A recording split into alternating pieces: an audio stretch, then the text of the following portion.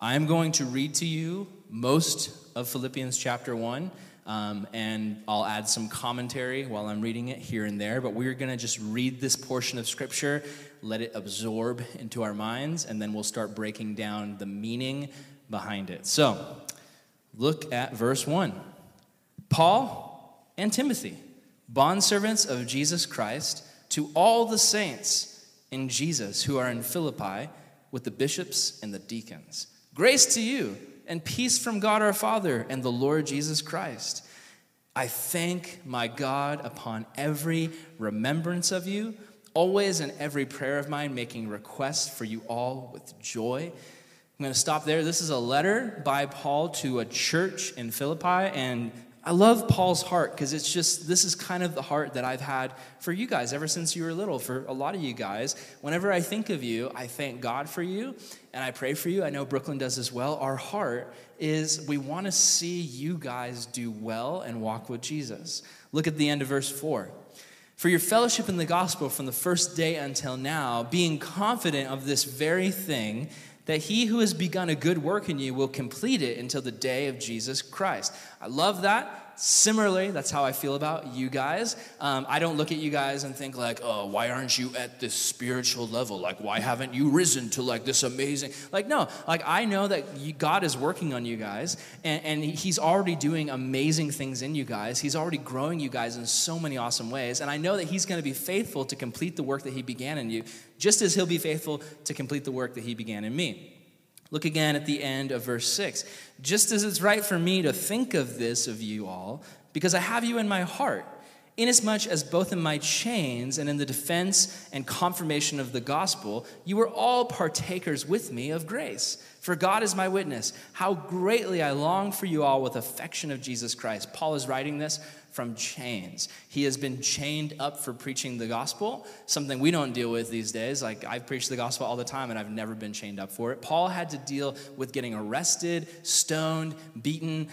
Sometimes he was chained up in the bottom of a ship. Sometimes he was chained up in a jail cell. Sometimes he was in house arrest. But this is a constant thing for Paul. But I love his perspective because even though he's chained up, he's writing this letter to the church basically saying, guys, it's going to be okay because God is in control. And even in our hard times, we can have joy because Jesus, there's a better hope and future coming in the Lord. So it's a very positive letter, even in the midst of chains. Look at verse 9. And this I pray, that your love may abound still more and more in the knowledge and all discernment, that you may approve the things that are excellent, and that you may be sincere without offense to the day of Christ, being filled with the fruits of righteousness, which are by Jesus Christ to the glory and praise of God. But I want you to know, brothers and sisters, that the things which happened to me have actually turned out for the furtherance of the gospel, so that it has become evident to the whole palace guard, to all the rest, that my chains are in Christ. And most of the brethren in the Lord, having become confident by my chains, are much more bold to speak without fear. It's awesome. He's chained up, but even though he's chained up, he's like with these palace guards, and it was pretty gnarly back then because these palace guards, it's like, think about it, you sign up for the military and you're like, I'm going to serve my country, and then the boss is like, oh, actually, you get to be, like, your job is you work in the jail and you get chained to prisoners, and you're like, so basically, I'm a prisoner, but I get paid and get to go home at the end of the day? Yeah, basically. So these prison guards were chained to the prisoners.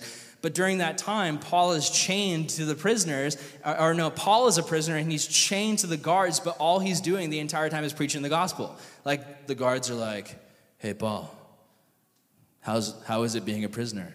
And Paul's like, it's great because I get to be with you. And the guard's like, that's weird. Paul's like, I know. Let's talk about Jesus. And all of these guards are getting saved. It's this amazing situation where guards and soldiers are coming to the Lord.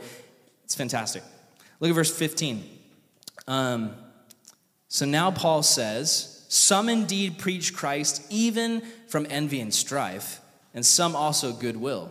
The former preach Christ from selfish ambition, not sincerely, supposing to add affliction to my chains, but the latter out of love, knowing that I am appointed for the defense of the gospel. What then? Only that in every way, whether in pretense or truth, Christ is preached, and in this I rejoice, yes, and will rejoice. Paul's just like, you know what? Some people are preaching the gospel for their own gain. Some people are getting money out of it. Some people are like bringing their reputation out. Some people are doing it for good reasons. But you know what? No matter what, the gospel is being preached, and that is awesome. And that's what I'm all about. Even from jail, Paul is like, all I care about is that the word of God gets out there. People hear about Jesus and people get saved. That's his perspective. Look at verse 19. For I know that this will turn out for my deliverance through your prayer and the supply of the Spirit of Jesus Christ, according to my earnest expectation and hope, that in nothing I shall be ashamed, but with all boldness, as always, so now also Christ will be magnified in my body, whether by life or by death. And here's the verse we're going to focus on today. For me to live is Christ, and to die is gain. That's Paul's perspective. He's so hardcore about Jesus that he's like, man, Jesus is life. I don't know if you guys have ever been like, man, burritos from Mrs. Tacos, it's life. Or like, that new Marvel movie, Black Panther, is that the name of it? Yeah? Okay, I thought I was going to get like the cat wrong. Like Black Lion, Black Tiger, like Black Leopard. Okay, great. Yeah, some people are like, Black Leopard is life. But you know what? Did I get it wrong? What is it? Panther. Yes. Black Leopard is life. That's a whole new movie. It's like a low-budget movie that got made by another studio. That probably is real. Anyway,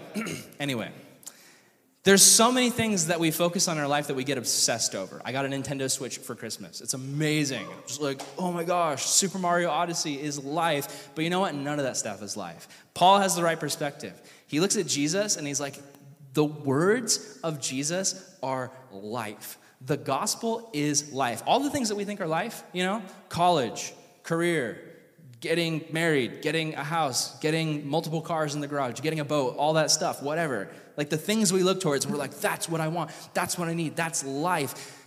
No. What Paul says is to live is Christ. Like, you can look at somebody who is the CEO of a multi-million-dollar company, but if they don't have Jesus, you know what? The janitor in that company who follows Jesus, that guy has life. Not the CEO with millions and billions in his bank account, but the one who has Jesus has life. To live is Christ. Paul is so passionate about this that he's like, man, if I were to die, that would actually be gain. Now, Paul is not like suicidal or anything. He's not like promoting like wanting to die. Like that's not what's going on here. But what Paul is saying is if I were to die, like most people in the world would look at that as a loss. You know what I mean? And that's how we feel. When someone dies who's close to us, it's like we feel like we've lost something.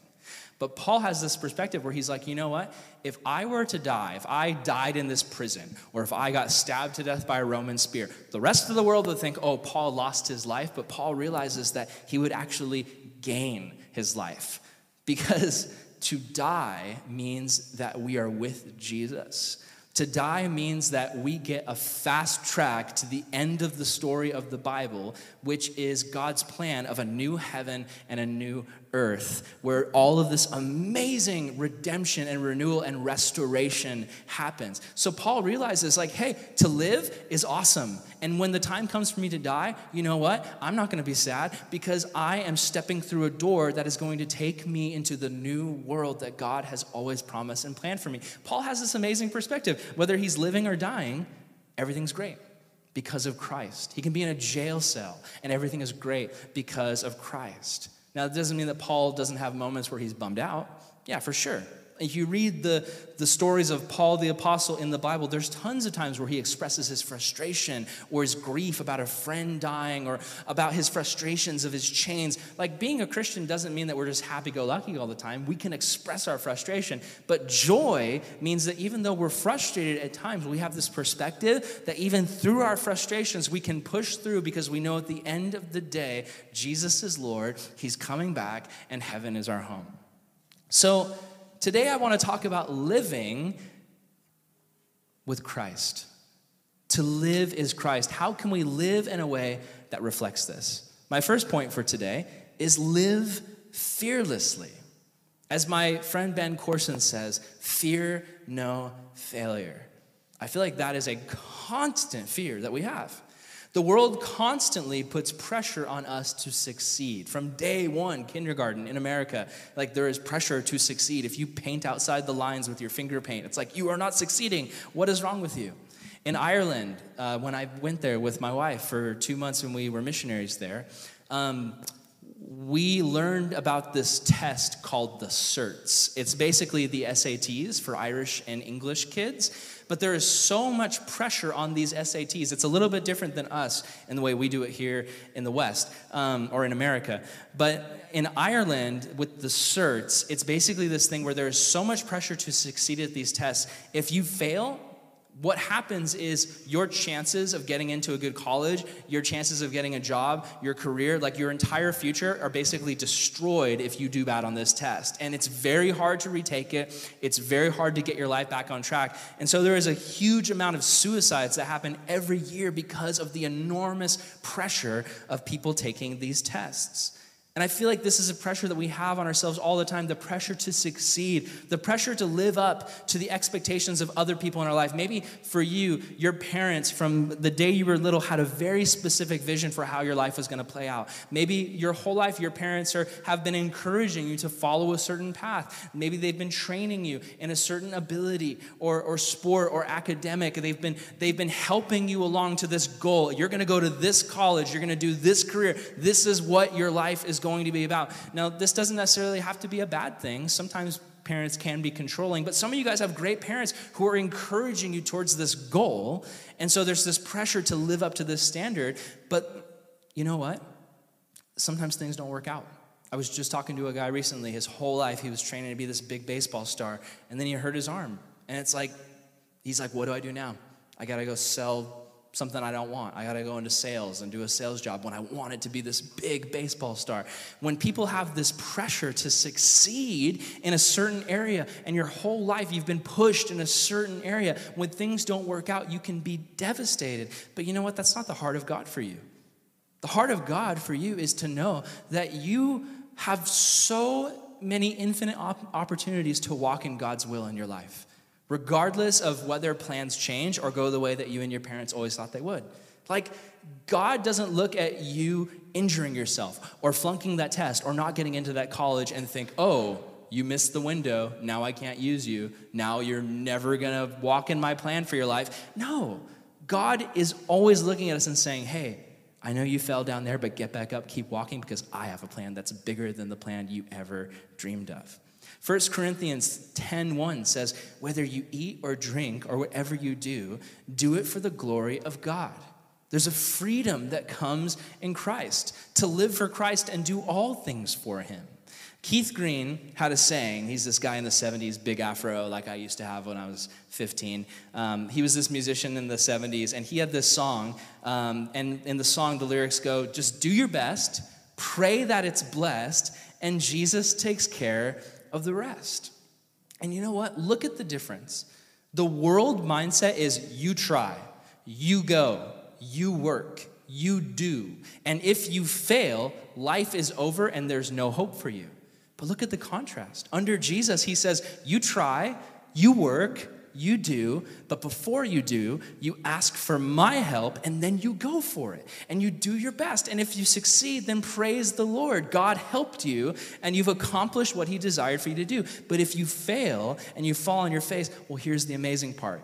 If you fall on your face and fail, there's grace. Grace is getting what you don't deserve. God is the God of second chances. He is constantly looking at us when we drop the ball or when our dreams don't come true. And he is constantly extending his hand and saying, hey, I have a bright opportunity for you. You thought it was going to go this way, but guess what? I've got something even greater for you. Maybe some of you guys grew up in environments without grace. Maybe you live in a home where there's not much grace. Maybe you went to a school where there's not much grace. But if you're following Jesus, he wants you to constantly experience his grace. And I definitely need grace because I'm a chump. I'm always making mistakes and doing stupid things. Ask my wife or my friends. Constantly.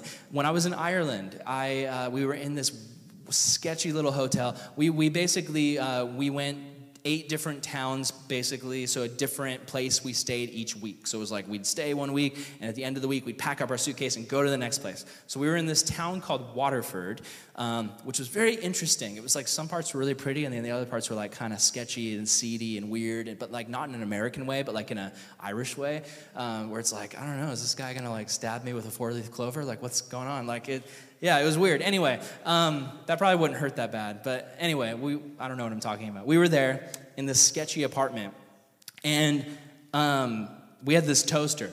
And so it was our apartment was weird. It was almost like it used to be an office building. So the door, like our kitchen looked like it used to be like a meeting room, like a boardroom. And there was the door to the kitchen was like this big swinging door that closed, and there was like no window to the kitchen. It's just this door that closed, swung shut from the living room.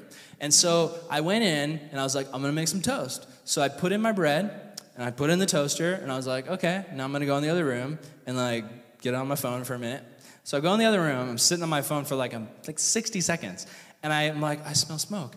And I look, and like the entire kitchen is on fire. And I was like, oh, this is how I die in a sketchy Irish apartment building. This is awesome. So I run in, and I unplug the toaster because thankfully I had a moment of common sense. But I unplugged the toaster, and then I threw a bunch of water on the toaster, and just smoke, like the toaster was like, bzzz, why? And it died. And then all of this smoke just completely filled our apartment. And my wife was like, why are you ruining my life? And I was like, it was the toaster. She's like, why are you doing this to me?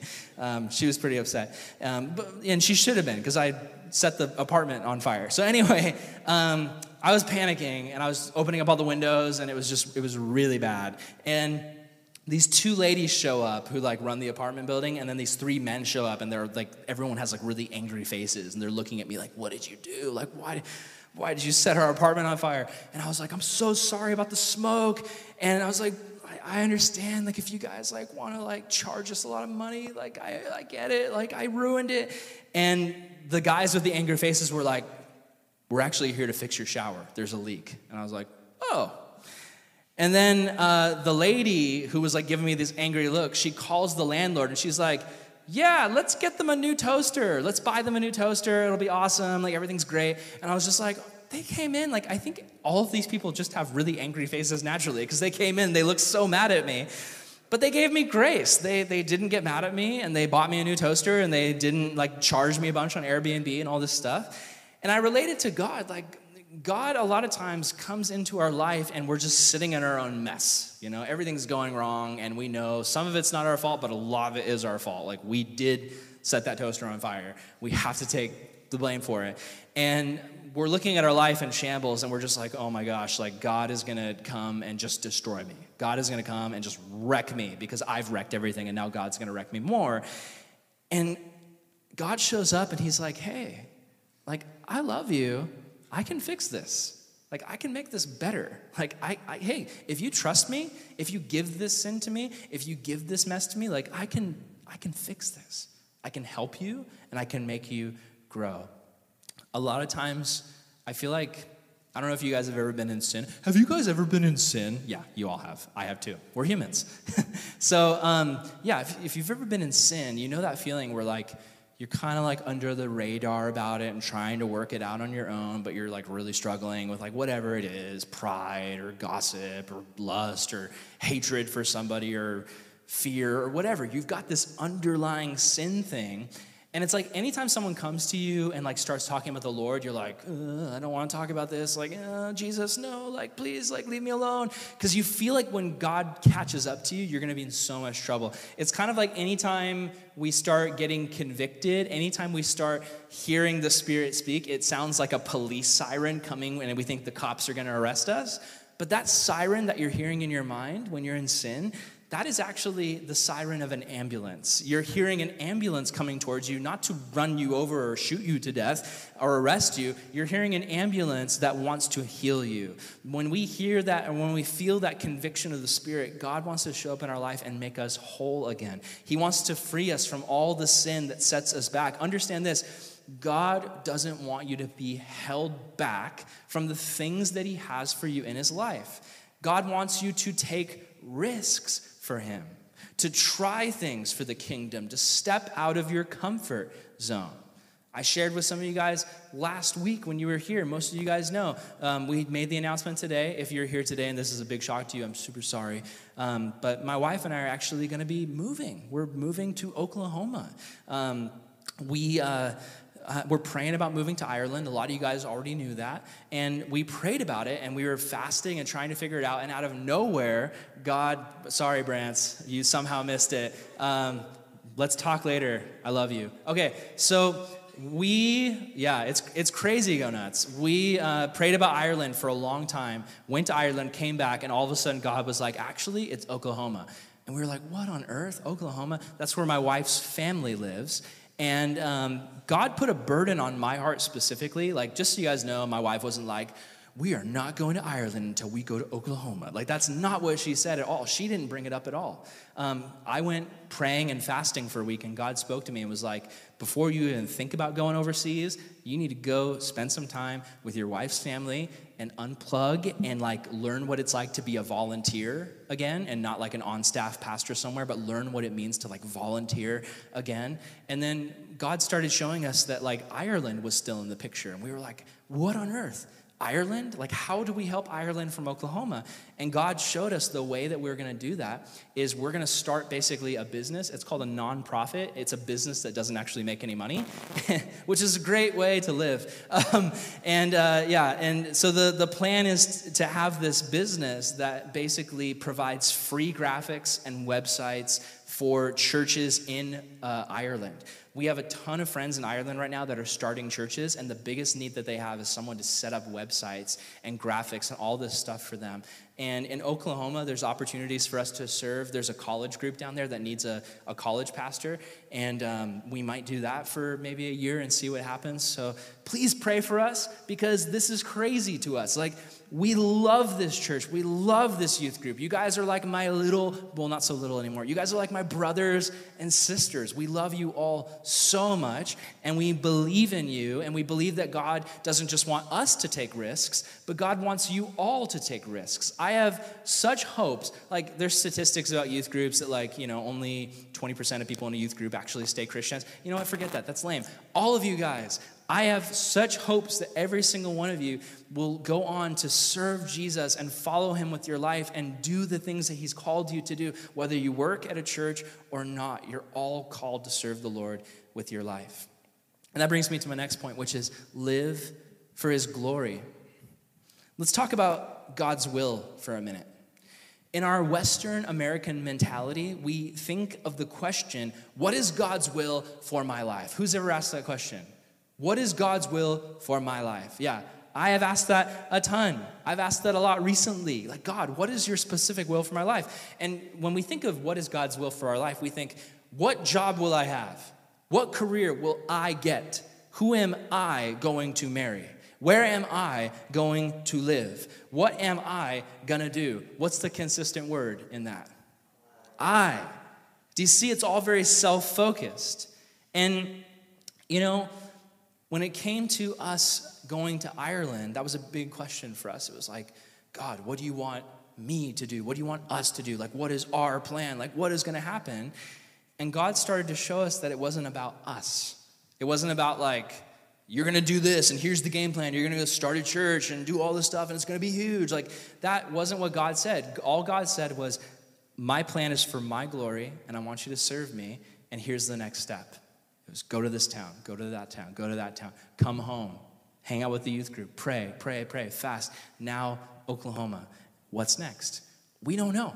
I literally do not know what is next for me. I never have felt so uncontrol of my life, but I have also never had a season where I've been forced to trust God more, because it's been so easy to be here. It's easy. I love my job. I wake up every day and I'm like, am I still a youth pastor? Yes, this is awesome. I get to eat burritos and pizza with kids and play video games and talk about Jesus. It's amazing. Like, it's been amazing. It's been so good. It's been the best job ever. And so now to be in a place where it's like, I don't have a plan. I kind of have a plan, but it's kind of half-baked. God, I need you to guide. Listen, the focus when we ask God, what is your will for my life, should not be, God, how can you accentuate my life and make it better? Which is honestly what we do. We've got our plans, like, I'm going to go to this school. God, help me to get into this school. We see that girl. God, I want to marry her. Help it happen.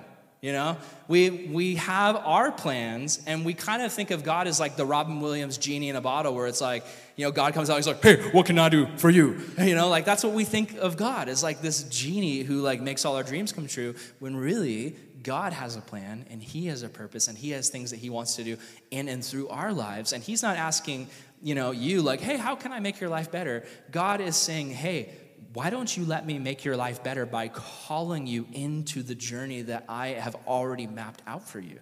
Why don't you let me make your life better by making your life less about you and more about loving and serving others? God is not our genie in a bottle. God calls us to step into his wishes and his dreams, which are so much better than our dreams. The focus of our life should never be about our story. It should always be about God's glory. It's true because it rhymes.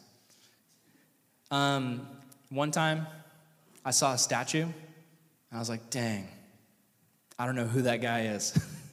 But when they built that statue, they were probably thinking, you will live forever. We will construct this monument to you, and for generations, people will pass that statue and know who you are. But yeah, I see statues all the time, and I'm like, nope, no idea. All I know is that birds poop on you. That's the thing. Like, people work really hard in the world to have statues made of them. Like, I'm going to be so famous that, like, there's going to be a statue of me. And then what's your destiny? Birds poop on you every day. That's the end. All right, bye. See ya. No, just kidding. Wouldn't that be lame? Here's the thing. The reality is, if our life is built on building ourselves up, right? Building up our own reputation, building up, maybe some of you guys are, business-minded, and you've already got your plan for your business that's going to change the world and be like the next app on the App Store that's going to make you millions, and you're going to be the next Zuckerberg, or, it's so funny. I hope I don't hurt anyone's feelings right now if this is you, but there's this huge thing on Instagram right now where it's like, there's all these young guys in their 20s calling themselves entrepreneurs, and it's like, what do you sell? Dreams and butterflies. Like, there's all these guys like with the cool haircut, and they're like standing in front of the private jet like, yeah, I'm an entrepreneur. And it's like, what do you even like? So if you're out there and you're trying to like make your dreams come true, and you want to be remembered and you want to be famous, that's a big thing for your generation and mine. I lived off of YouTube comments when I became a YouTuber. I said that weird. Dude, when I became a YouTuber, it was so rad. When I became a YouTuber, back when YouTube first came out, I got featured on the front page. It was a puppet show project called Skippy Shorts. Don't look it up. It's embarrassing. But I got featured on the front page with my buddy John, and literally like skyrocketed to like fame back then. And we didn't have like millions of followers, but we had hundreds of thousands. And it was awesome. Like, literally posting a video, and then like within 5 minutes, I've got 100 comments on the video. Like, people who are fans, like who literally are like craving the content that we're putting out. It was amazing. Like, I was like, as a young kid who was like severely like depressed and like felt like a loser in high school and felt like no one cared about me and just like was starved for attention. This whole YouTube thing, oh my gosh, I thought it was the ticket. I was like, every time I posted a video, it was like, this feels good. This is amazing. Affirmation. People like me. But in the end, it didn't really mean anything for God's kingdom. In the end, it was like, what was it even for? It was awesome. It was fun. But in the end, I realized that I can't live off of YouTube comments. I can't live off of likes. And that's the thing. At the end of the day, you can become a famous person in 2018, but if we get to the year 3000, no one's going to remember who you are, right? I don't know who the musicians of the 20s were. I don't know who the famous people of the 1800s are.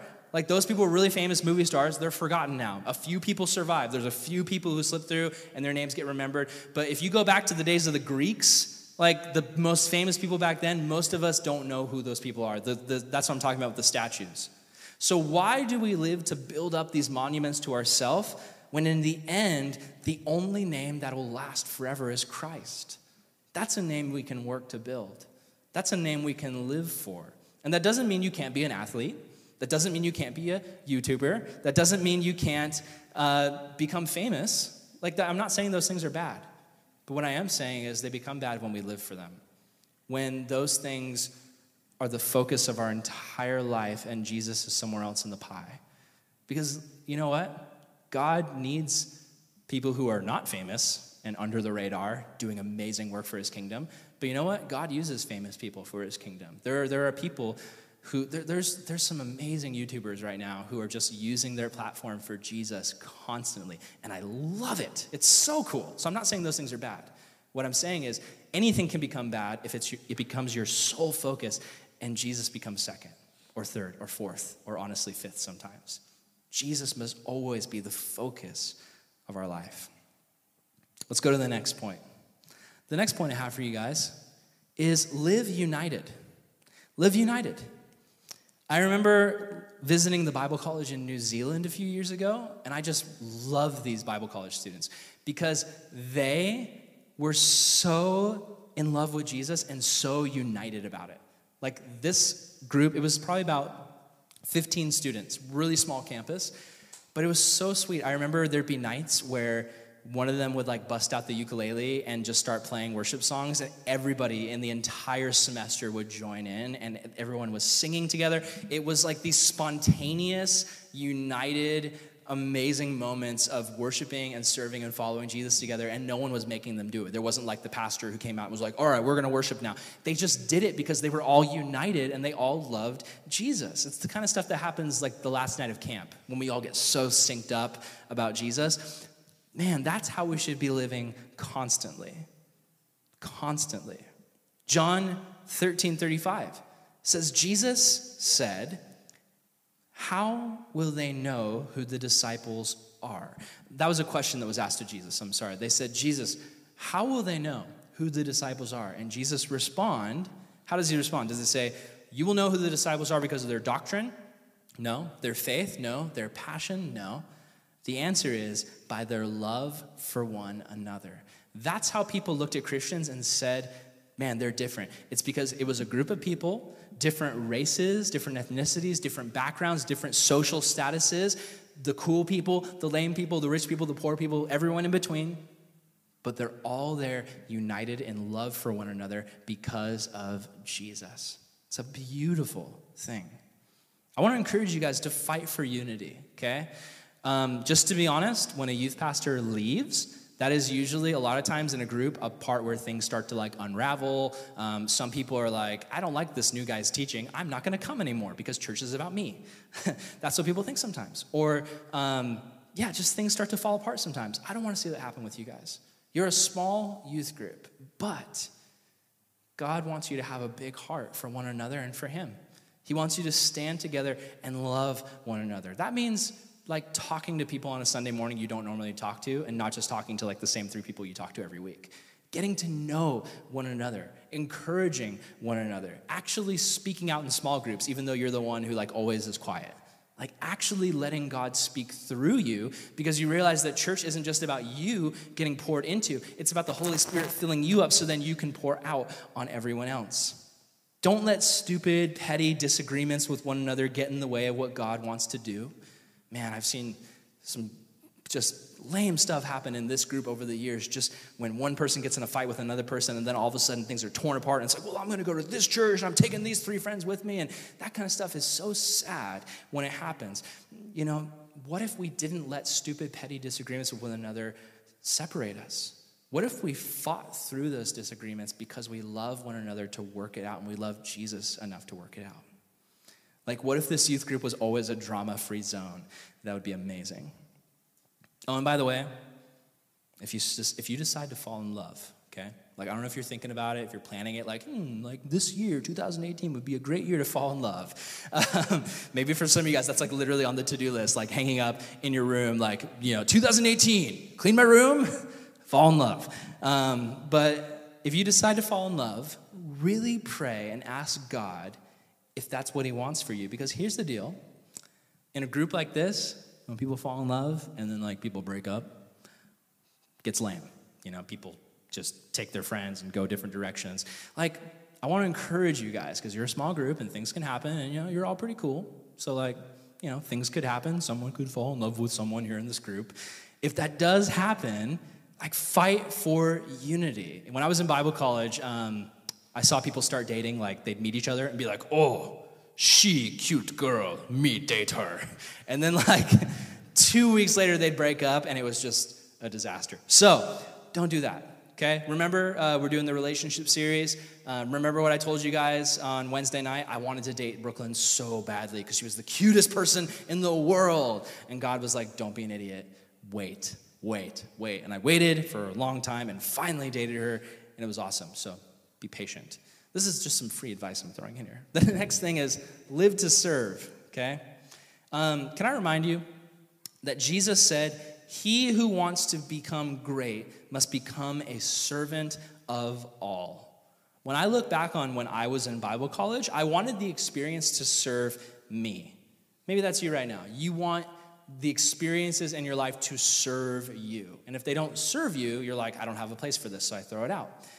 When I went to Bible college, I wasn't thinking, how can I serve others? I was thinking, how can this experience serve me? I wanted an adventure and a new land. I wanted everything to be perfect for me, and I wanted it to be the way I wanted. I wanted to have friends and classes and opportunities and experience, and I had expectations of how everything was going to play out. And if it didn't fulfill my definition of fulfillment, I didn't apply it to myself. And you know what? I'll just be honest. As a Bible college student, I was so lame. I was late to every morning chapel. I was that guy, like the guy who rolls in like 20 minutes after everyone gets there, still in his pajamas, like just eyes all bleary, just like, that was me. Like I didn't put in the effort to like care. But however, little by little, God showed me that the experience was not there to serve me, but the experience was there to teach me to serve him, which is something that gives even more joy. My wife, through a similar experience, so she went on this missions trip during our Bible college semester. We all took a week and we went to a different country to do missions work. So I went to the Czech Republic, Czechoslovakia, and she went to Puerto Rico? Peru? Portugal, one of the P's. Panama. Portugal, right? Okay, so she went to Portugal, and it was, is that right? Okay, I thought I got it wrong. Okay, so she went to Portugal, and it was a weird missions trip, because my missions trip, it was like we were learning these dramas, and we were going out in the streets and performing, and people were getting saved, and, you know, the hot guy in the group got to play Jesus, and then they were like, Aaron, you can play Satan. And I was like, you guys can all die. But literally, that's what happened. But anyway, yeah, it was cool. But yeah, Brooklyn, her missions trip was weird because she went and it was very weird. They didn't go out and do street witnessing. They didn't even really go out into the community at all. They flew all the way to Portugal, and all they did was there was a pastor down there who was like, hey guys, let's vacuum some stuff, let's wash some dishes, and then I'm going to teach you 2 Bible studies a day. Sounds great, right? No, it wasn't. It was like a bummer. They like came to serve the people of Portugal, but really all they did was hang out with this pastor for a week and listen to him like lecture and like wash his dishes. I don't know why this pastor had so many dishes, but apparently he did. So Brooklyn came back from that experience and was really bummed out. She was just like, oh man, like that was lame, and your missions trip sounds awesome, and my missions trip, we didn't do anything. But, you know, I think that experience was something that God used to shape my beautiful wife, because honestly, I have not met a bigger servant than her. My wife is somebody who serves everyone around her and never asks for a thank you. And I love that about her. And I think I look back to that trip, and that was something God was teaching her, that sometimes we think we have these big plans. I'm going to go here and do this great thing for God. And then you show up and God's like, here's a dish rag. And it's like, what? But I was going to be this great thing. And God's like, no, we're going to do this. And I'm sure that Brooklyn and her friends blessed that pastor and his wife and their church more than they can ever know.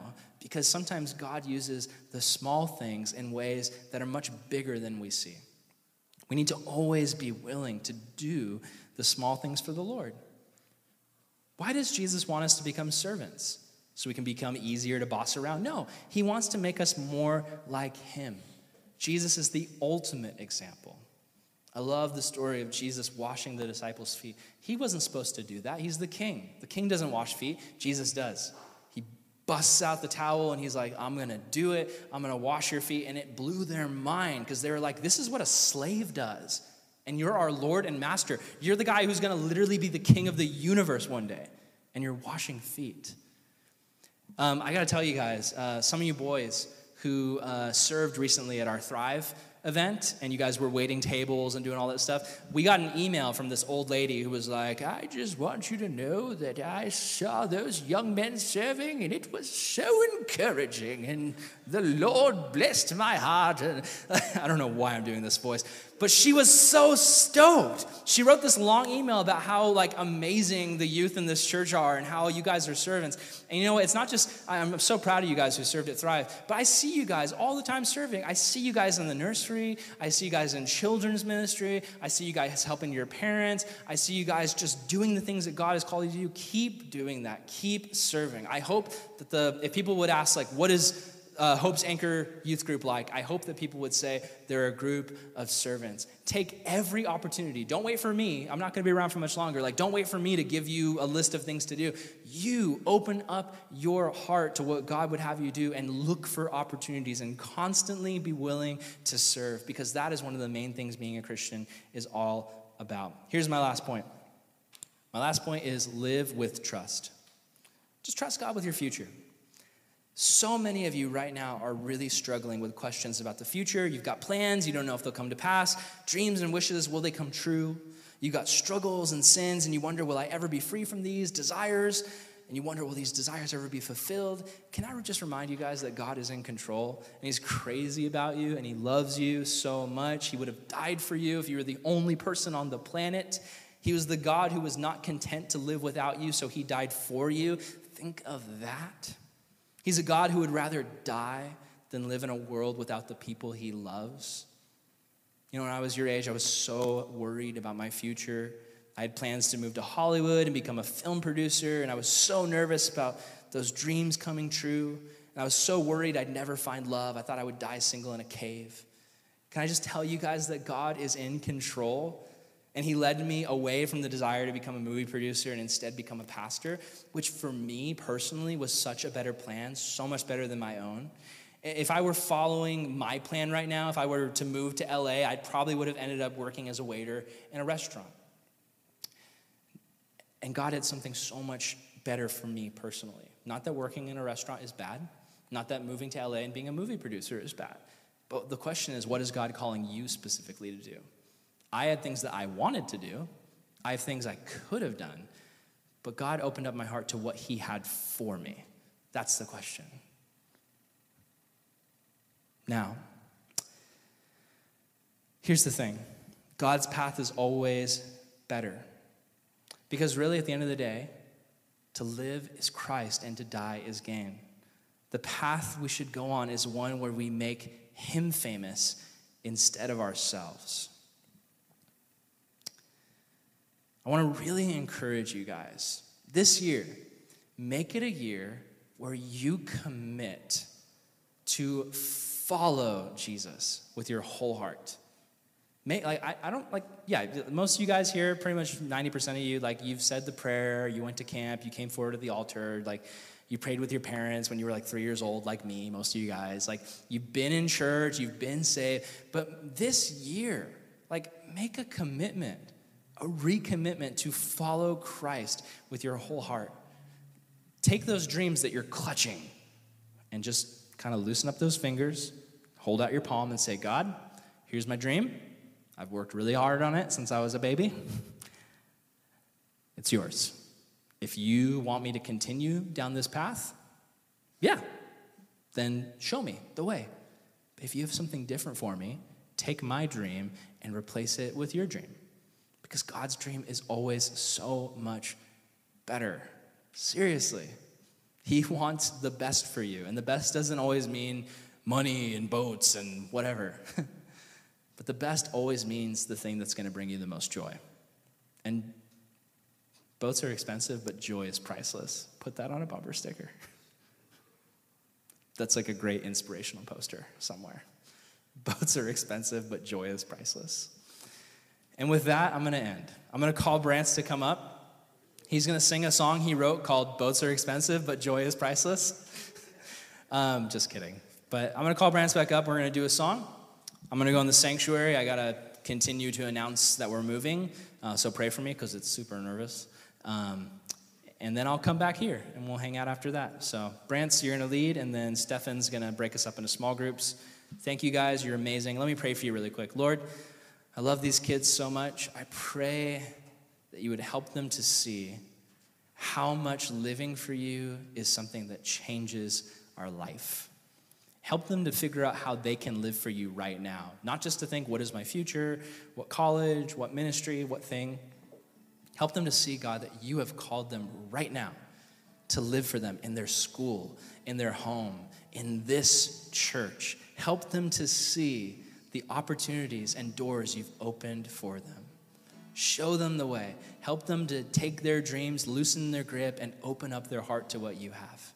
We love you, God, and we give our lives to you. Now we sing because we love you. In your name, amen.